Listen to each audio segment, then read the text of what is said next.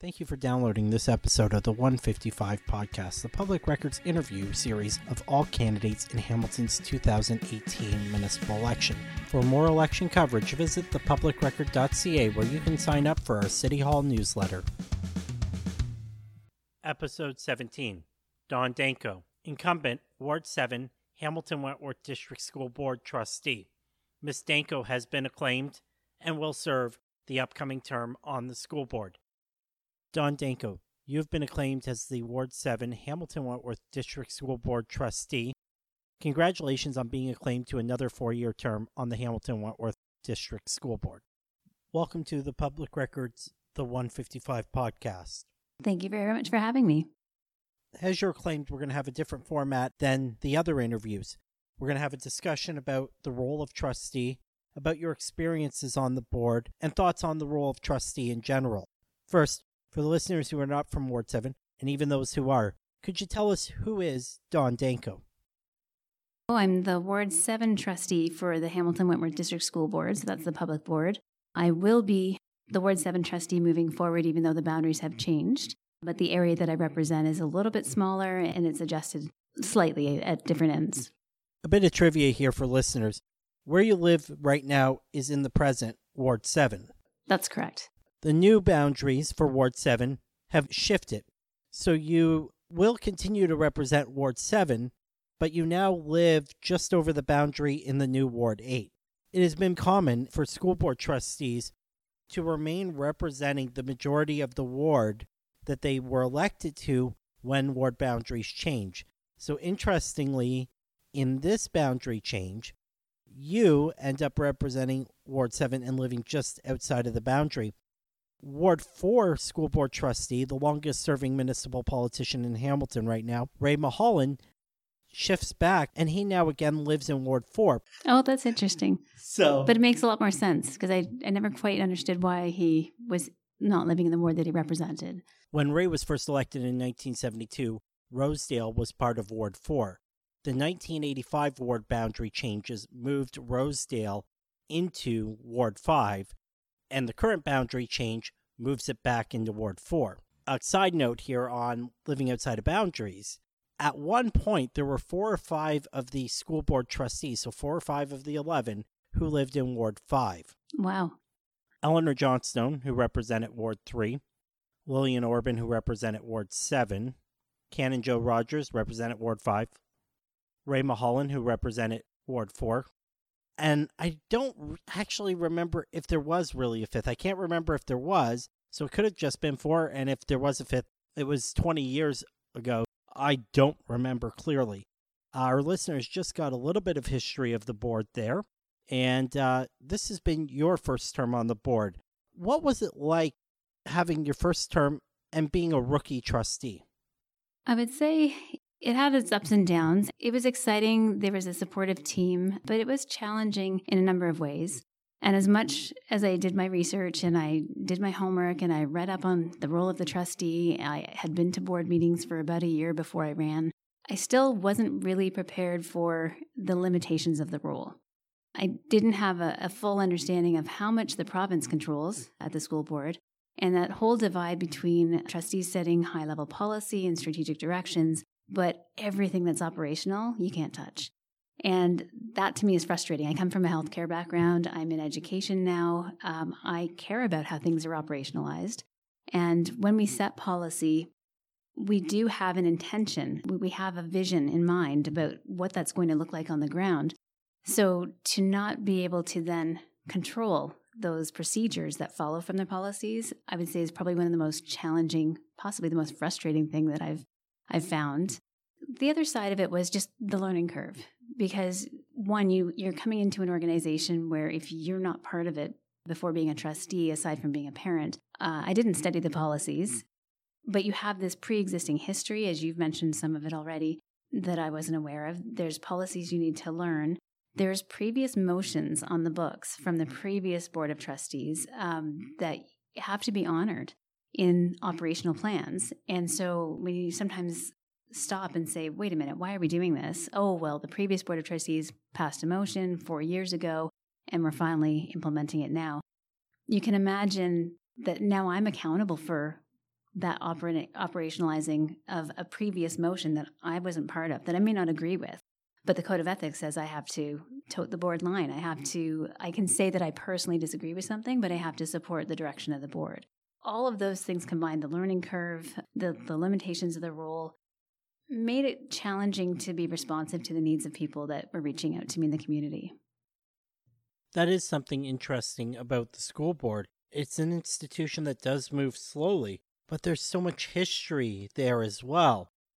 Take, for example, the home and school. A lot of parents join when their kids are in JK, SK, grade 1. Right.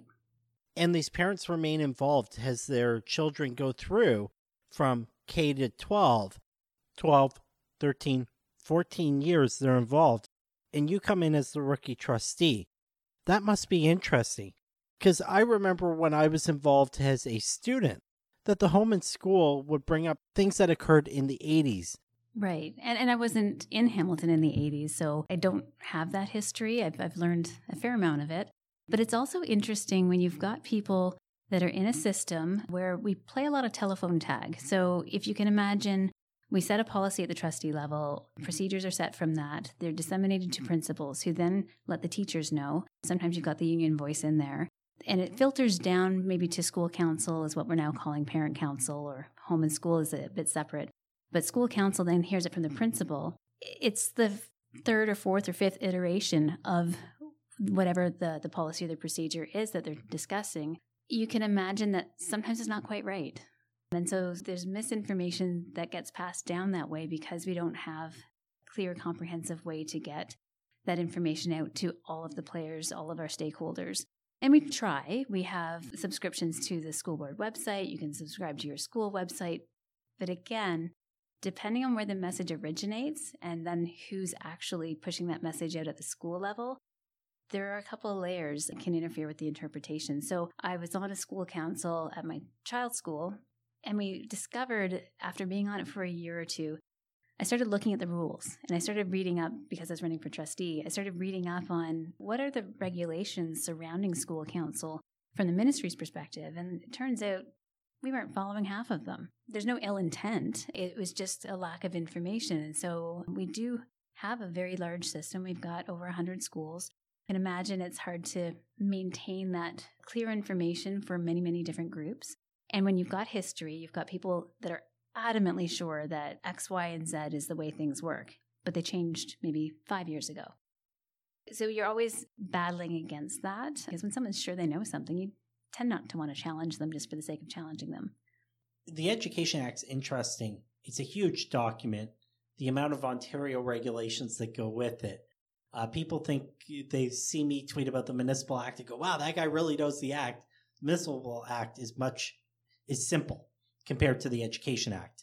And many people don't realize this because they would assume that the trustees have a great deal of power, a great deal of ability to do things. The Education Act actually prescribes in great detail when you're allowed to be out of school, and even greater detail when you're not allowed to be out of school. So as a trustee, you can't just show up out of school. A parent can't say, I have a problem on the playground. You should come and see the playground. There's a whole policy and procedure to you going onto a schoolyard. Right. And if you build relationships with principals at schools, that's not necessarily an issue. As trustees, we do have to respect boundaries that are set for us by the ministry. And that does sometimes limit the ability for us to influence decisions, to advocate for people. So often when I get a call, it is someone looking for a solution. But they're often looking for a solution in a domain that I have no control over.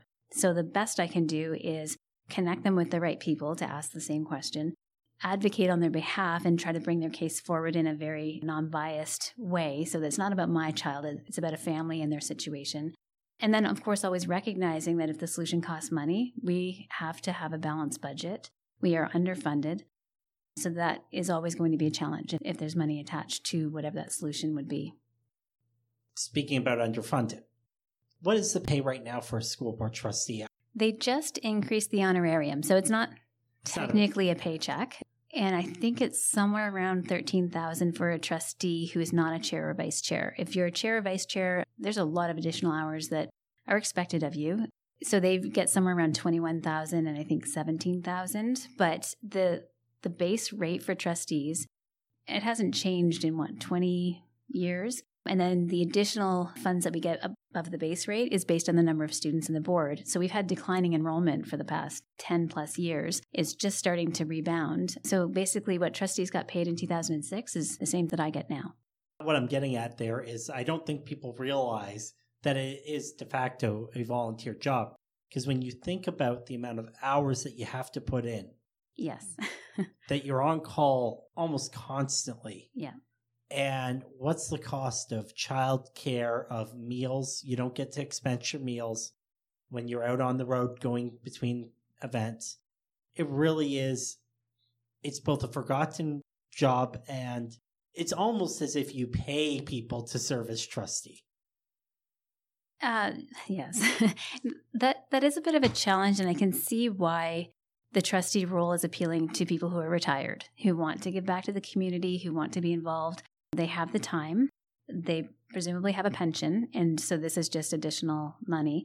But the problem when you have a board of trustees that are all similar is that you don't have a diverse set of skills. You don't have diverse voices at the table. And I would say that the best thing you could have on a board is diversity, so that you are thinking of things from different angles, that you are hearing voices of different people in the community. We had a number of people that came on as new trustees this past term who were working parents. So they had the parent piece where you needed to make sure that you had childcare or somebody was at home.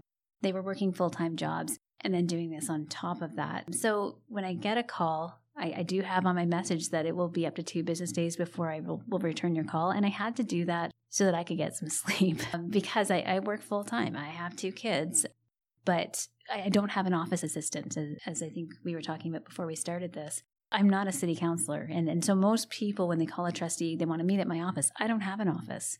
I have a space in the Ed Center that I can show up and meet other trustees, but I don't have an office. So they don't understand the limitations that we have as trustees and that it is really, truly closer to a volunteer position with a little bit of perks. There are condo board members who make more money on a condo board than a trustee does being stewards of our children's education. It is surprising. What might surprise people too is that as an individual trustee, you don't have any power on your own. You don't have a discretionary budget you look after. It's not like being a city councilor. Well, the Municipal Act says that councilors have no power individually. In practice at City Hall, there's a whole other dynamic. But at the board, as a trustee, you can't get involved in any decisions individually. You can't even nudge, wink, wink staff in a direction you want to go. And where I'm going with this is that, for example, French immersion. Everybody wants French immersion in their neighborhood school. And as a trustee, you have to work with the rest of the board and you have to allocate resources board-wide. For example, we are seeing French immersion being moved into high priority needs such as in the North End. And that comes with resources and is enabling the renovation of some capital improvements to that school. As a trustee, how do you do that balancing act between representing a ward yet being responsible for the entire system of education across Hamilton? That's a great question because it is a challenge. So you're elected to represent a subset of the city, a certain population, but all of the decision-making that we do has to benefit the entire system. So that's where school closure decisions can be very unpopular, but it's based on what are the needs of the system, where are the students in the system, how do we provide quality buildings for all of our students within a limited budget. French immersion is an interesting one. I don't get requests for that because I have 2 French immersion schools in my ward and within a fairly small distance. But that's one of the areas that I take issue with French immersion overall for a number of reasons. And so if I can just deviate and go there, French immersion, unfortunately, creates a divide. It creates a 2-tiered system where if a student is academically able, parents are going to choose, if it's an option in their home school or a nearby school, they're going to choose French immersion about 90% of the time. And they're going to choose it because they feel that learning a second language is going to be beneficial for their child. You want to give your children a leg up if possible in any way you can. But then what does it leave in the English class? So when I'm thinking most of our schools are dual track, which means they have, somewhere around 50% English classes and 50% French immersion. That's the ideal. It ends up shifting so that it can be more French immersion classes than English or vice versa. But you can imagine some of the kids who are not academically inclined at early ages might have behavioral issues. They might have special needs. They may be just delayed because when we're talking about grade ones, you've got a big range when you think of a 5-year-old who turns 5 in January versus December. Like they're developing so much over that time that they just may be delayed. But it means that you have a higher proportion of kids with different needs in the English classroom versus the French classroom. It creates a divide within the school. It divides parents. It makes the English classroom more challenging. And so I don't really believe that we should be supporting something that divides families, students, schools, communities to give an advantage to one group over another. And that's truly what it ends up doing. The other challenge is we're not actually funded for French immersion. The ministry has no real stance on French immersion. They don't give us additional funding for transportation, and it does create additional transportation cost burden. So without that stance from the ministry, we're left to our own devices to decide how many schools do we have, do we offer it, what grades do we offer it in.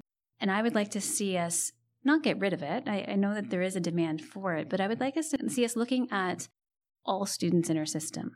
So if developing a second language is beneficial at an early age for this group of students that attend French immersion, is it not also beneficial for all students? How might we integrate second language development in grade 1 for all students and move French immersion up to grade 2, 3, or 4? I believe they moved it up to grade 2 or 3 in the Halton board. I think the longer we keep students together in the early grades and build that community, the more effective we will be for the entire school, for all students. Again, I would like to see some changes to French immersion. I think there are specific challenges related to it, related to funding, but also related to equity. And I know that we've got challenges with ESL, so English as a second language learners. We've got some schools that have 50 languages spoken within the school. I understand that, but the idea that for half of our students or students in English-speaking schools, we don't remotely introduce the idea of developing a second language, that to me is a problem. This is a good segue to an issue that you will face in the coming term as a trustee, and that's the opening of the new North High School, with the stated goal of seeing that school offer a full range of programs and to relocate programs of excellence into the new North High School, both vocational and academic. I should start by disclosing that I sat on school board transition committees when the city and county board were merged in the 90s. I was part of the committee vote, the transition committee vote, which changed the program strategy that led us to where we are today. The context of the time, the new Cathedral High School opens in the mid-90s, and the public board loses a lot of students from Scott Park to the new cathedral. Scott Park was a brutalist architecture building, not a very attractive building in terms of layout and how it looked, and you had this brand new facility with everything new, top of the line at Cathedral. And in 1997, you have Bill 160. And Bill 160 changed the funding formula. Now everything was based per student. So every student the public board was losing was funding. With the best of intentions, with the best of information, the decision is made to start creating programs of excellence. This is how the public board is going to keep students in the lower city, is offering them the opportunity to go to programs of excellence at Sherwood, Westmount, Westdale.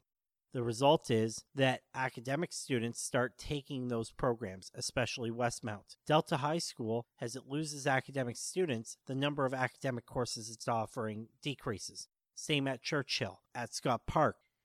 The decision's made to close Scott Park. And now we fast forward to today. The decision's been made to close Delta, Sir John A., build this new North High School, make this new North High School a place of excellence. And parents in the lower city, I know many, they value being able to send their kids to Westmount, to Sherwood, to Westdale. How are you going to make sure that the new North High School succeeds, that we actually do enforce these new catchments and ensure that the new North High School has comprehensive programming? So that's a good question, and it's important to have the context. And it does highlight One of the challenges of a trustee is you get all of the information you can. You often do your own homework and research, and you make the best decision you can, but you don't always know what the domino effect is going to be. We often can't predict some of the unexpected effects of a decision. So I do say, like you mentioned, we make decisions with the best intentions. They don't always work out. We have a very clear policy on our catchments, on where students are slated to go to school. To attend Westmount, for example, you would have to be in French immersion in those areas, or you would go to Sherwood for French immersion. And that is a way to go to those schools. If you are English speaking, you are expected to go to your in-catchment school. By the time it's built, I think families will have time to prepare for a shift. If there's going to be a transition from one school to another, that's always challenging. Change is challenging for everyone. Remarkably, it's often more challenging for parents than for students.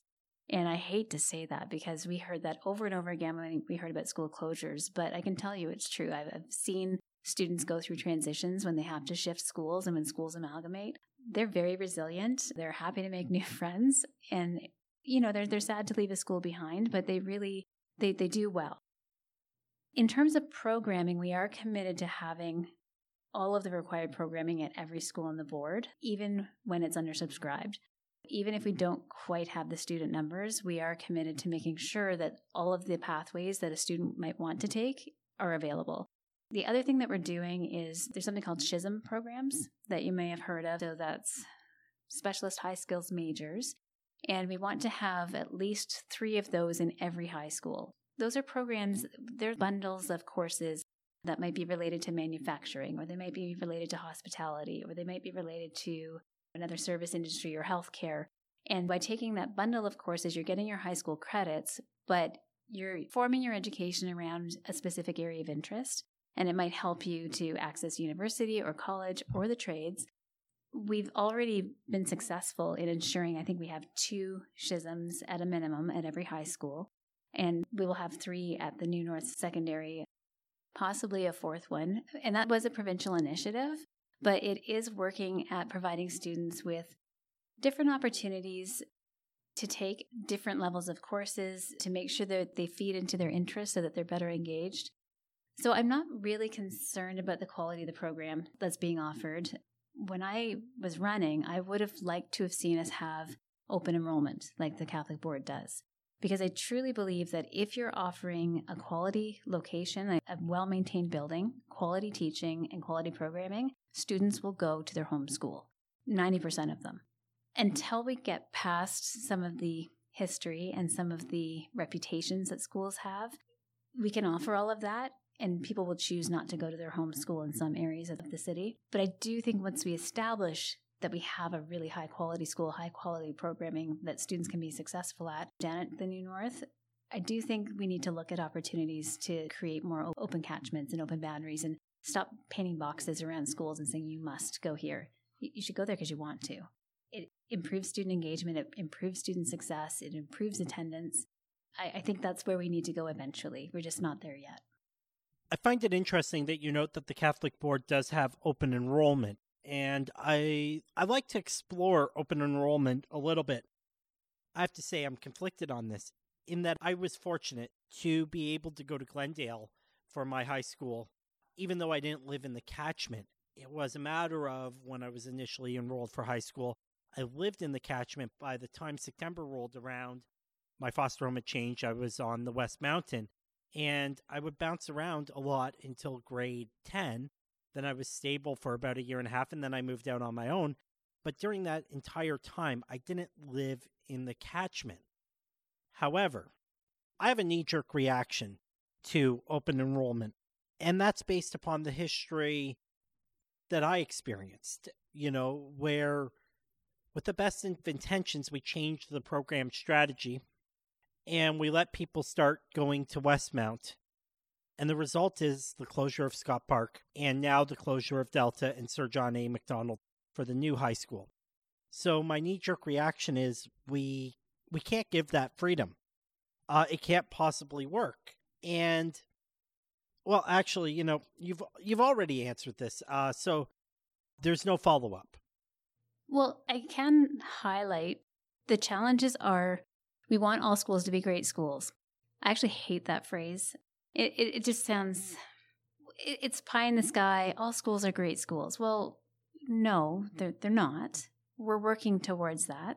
And what we're doing to try to create that situation where all schools are great schools is by forcing families from a specific area to go to a specific school.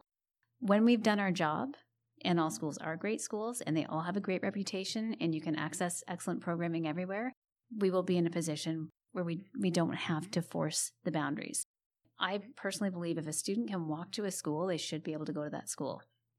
That is not the case right now, which leads to additional transportation problems. We're underfunded for transportation. We've got challenges with the contracts for transportation. That's a whole other discussion. Part of the way to solve that is to allow people that can walk to a school to go to that school. But trustees who have lived that history that you've talked about, they're very, very hesitant to even have that discussion right now because they've seen what can happen when you lose your school population. We need to have a certain number of students in a school to maintain programming within our budgets.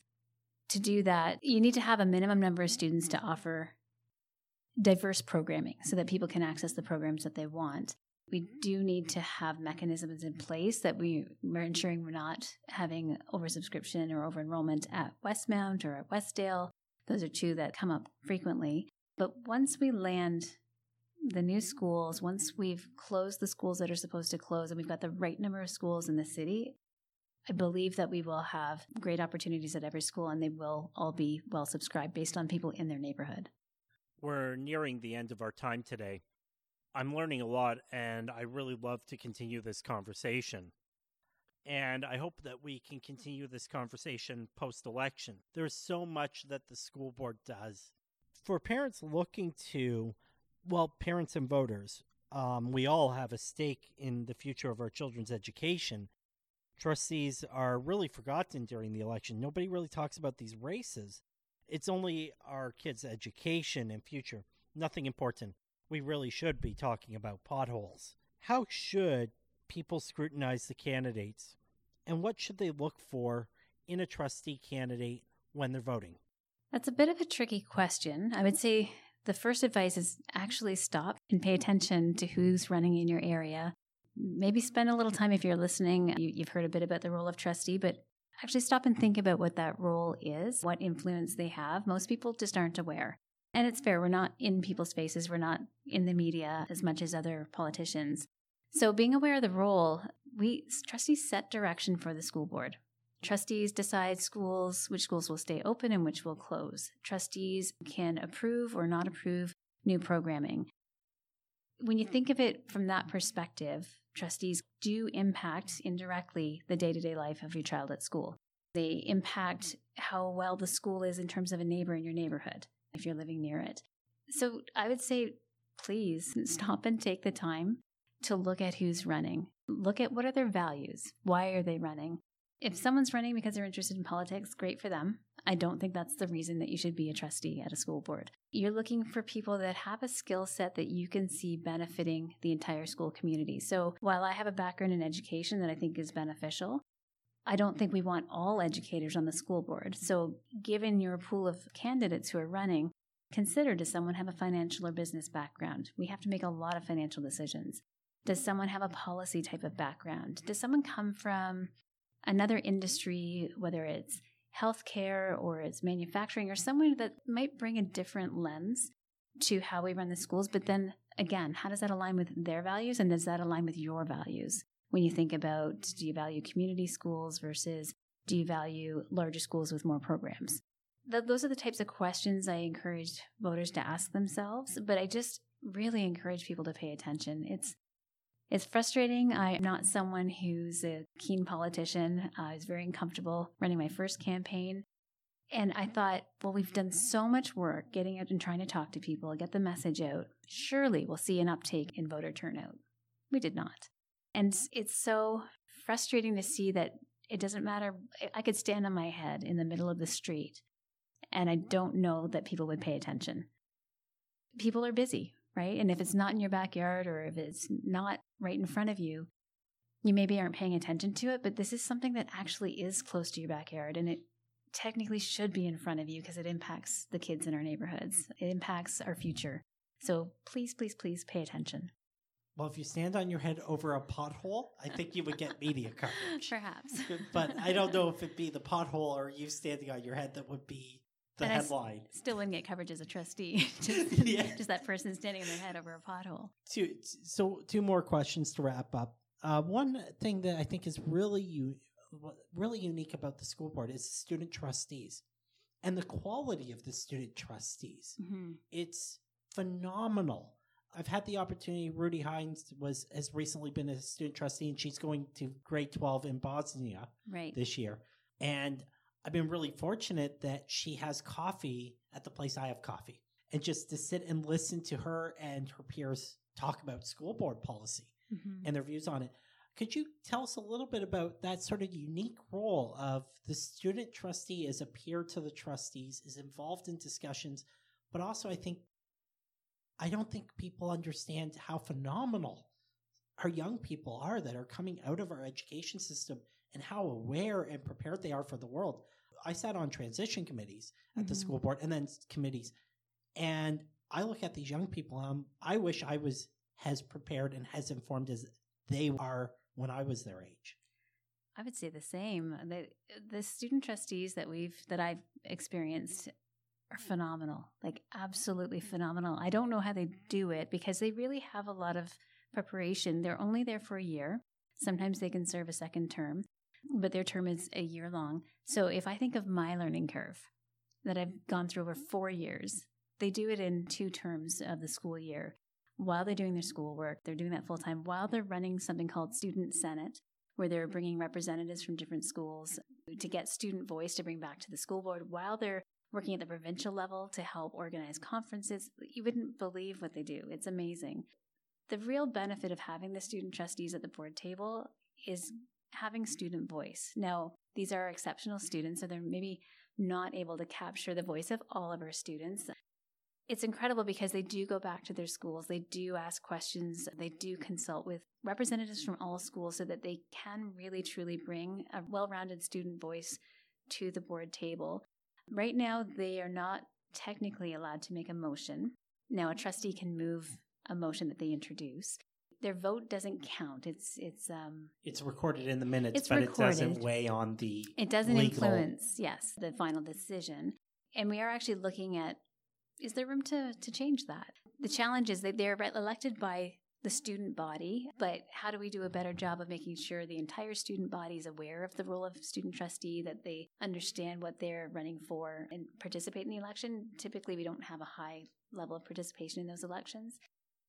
So if they're making decisions that impact the entire system that depends on taxpayers' dollars, you might argue that, well, they're not elected by the public. But if they're elected by the student body, then they have an important voice to bring to the table. But I'm always amazed at their engagement, at their ability to bring ideas forward, to give feedback. They're absolutely incredible, and it gives me hope. It shows that some of our programming and some of our students are highly successful in our system. At the coffee a while back, probably about 1.5 years ago, maybe 2 years, we were discussing, myself and a bunch of the youth, about youth engagement at City Hall. And they asked me my idea on how to do part of that engagement. And I thought, I gave them this, I think you should, and I was writing it out, and I thought, this is a great idea. And I'm sort of doing actually, that could work, yeah. And then one of them goes, have you considered? And I actually took the page out of my thing and threw it down. It's like, all my years of experience, I just got owned. Mm-hmm. And I say that with pride in how smart they are. And I smiled and went, that is great. You're such a great young leader. Yeah. And that's really what the school board is about, is preparing our young people to lead in society in whatever role they choose to take in society. Mm-hmm. You got a 4-year term ahead of you. And I'm going to ask you the question that I ask all the candidates. Okay. In 2022, when I write a review of the term that's ahead of you, what are the 3 words that you hope I will use? And I should note to listeners that everybody else had the chance to prepare. Mm-hmm. You did not get the chance to prepare for this. 3 words? 3 words. Got to give me a second. 3 words. Term and review. Holy cow. This is something you need to sleep on. I would say productive. Can I put student success as one word? That's such a catchphrase, though. Productive. Student success works. I get the point that you're making. Student success, because that's a phrase, but really just a word. What would I want you to say?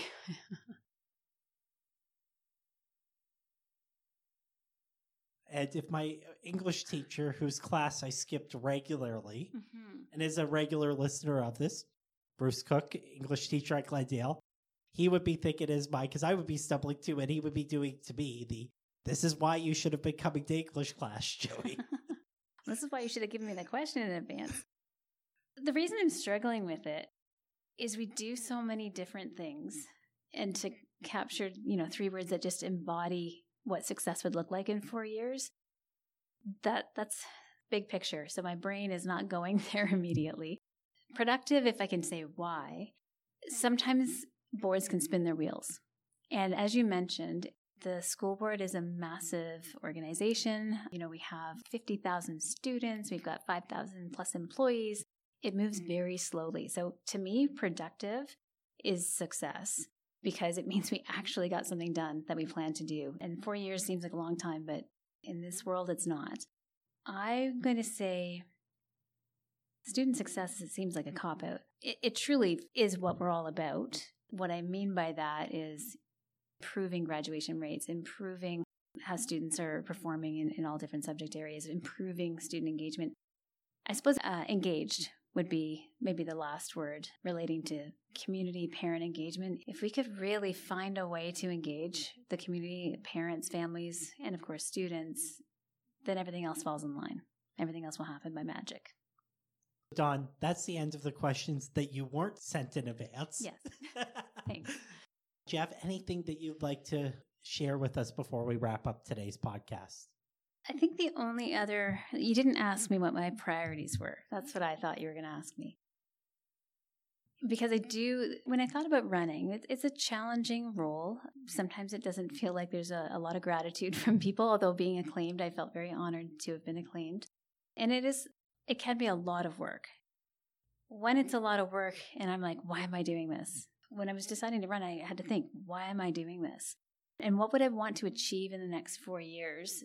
One of the areas that I feel like, 2 areas that I really would like to see a focus on. One is communication. And when I was traveling last year, I noticed every airline has customer service standards. If you go into a healthcare institution, they have patient care standards. What can you expect when you come into this organization or work with this organization? And I have said to the board, the director, I don't feel like we have that as a school board. So parents, families, students, teachers, everybody when they walk into one of our buildings should know what to expect, and they should be high expectations. We should perform, we should deliver. So I would like to see communication standards and some sort of customer service standards, but phrased differently, that really resonates with people, that really meets their needs, their information needs, their relationship needs, their collaboration needs, so that they can be involved in the school communities.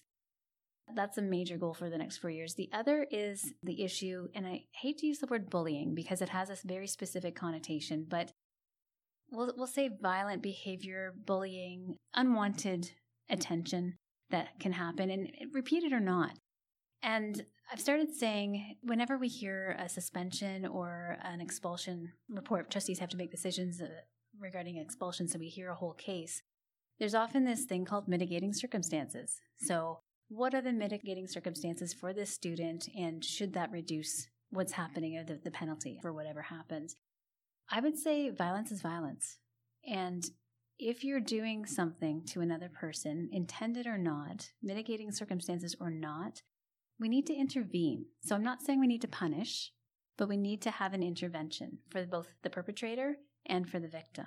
Because I've had stories where something goes unnoticed and it's days or a week later when a parent says, I was putting my child to bed and they told me this happened last week and this horrific thing happened in the schoolyard. And for that child, they've been traumatized. They haven't had anyone to talk to.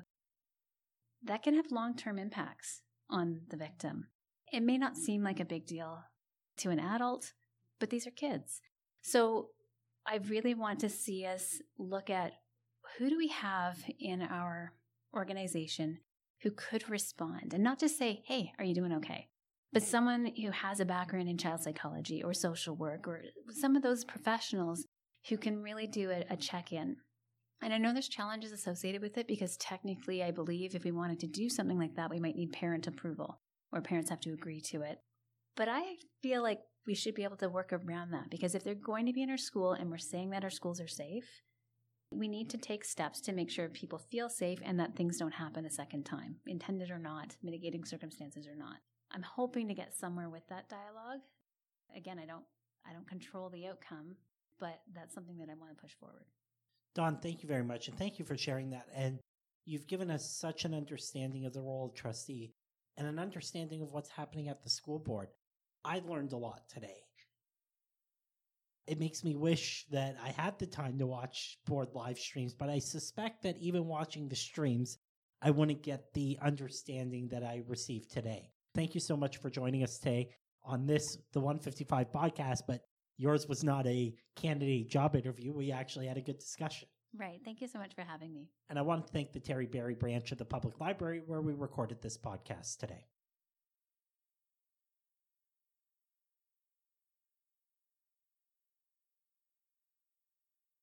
This has been episode 17 of the Public Records The 155 podcast. Our interviews with candidates in Hamilton's 2018 municipal election. Visit thepublicrecord.ca for more podcasts and more election coverage. The Public Record is Hamilton's local, independent, reader-funded news outlet. This podcast is made possible by members of the Public Records Press Club. Visit thepublicrecord.ca to learn more and listen to all episodes of the 155 podcast. Sign up for our newsletter and stay informed. The Public Record is a member of the National News Media Council, a voluntary self-regulatory organization that deals with journalistic practices and ethical behavior. To learn more about the Media Council, visit the Media Council at mediacouncil.ca. Thank you for listening. See you at the polls on October 22nd.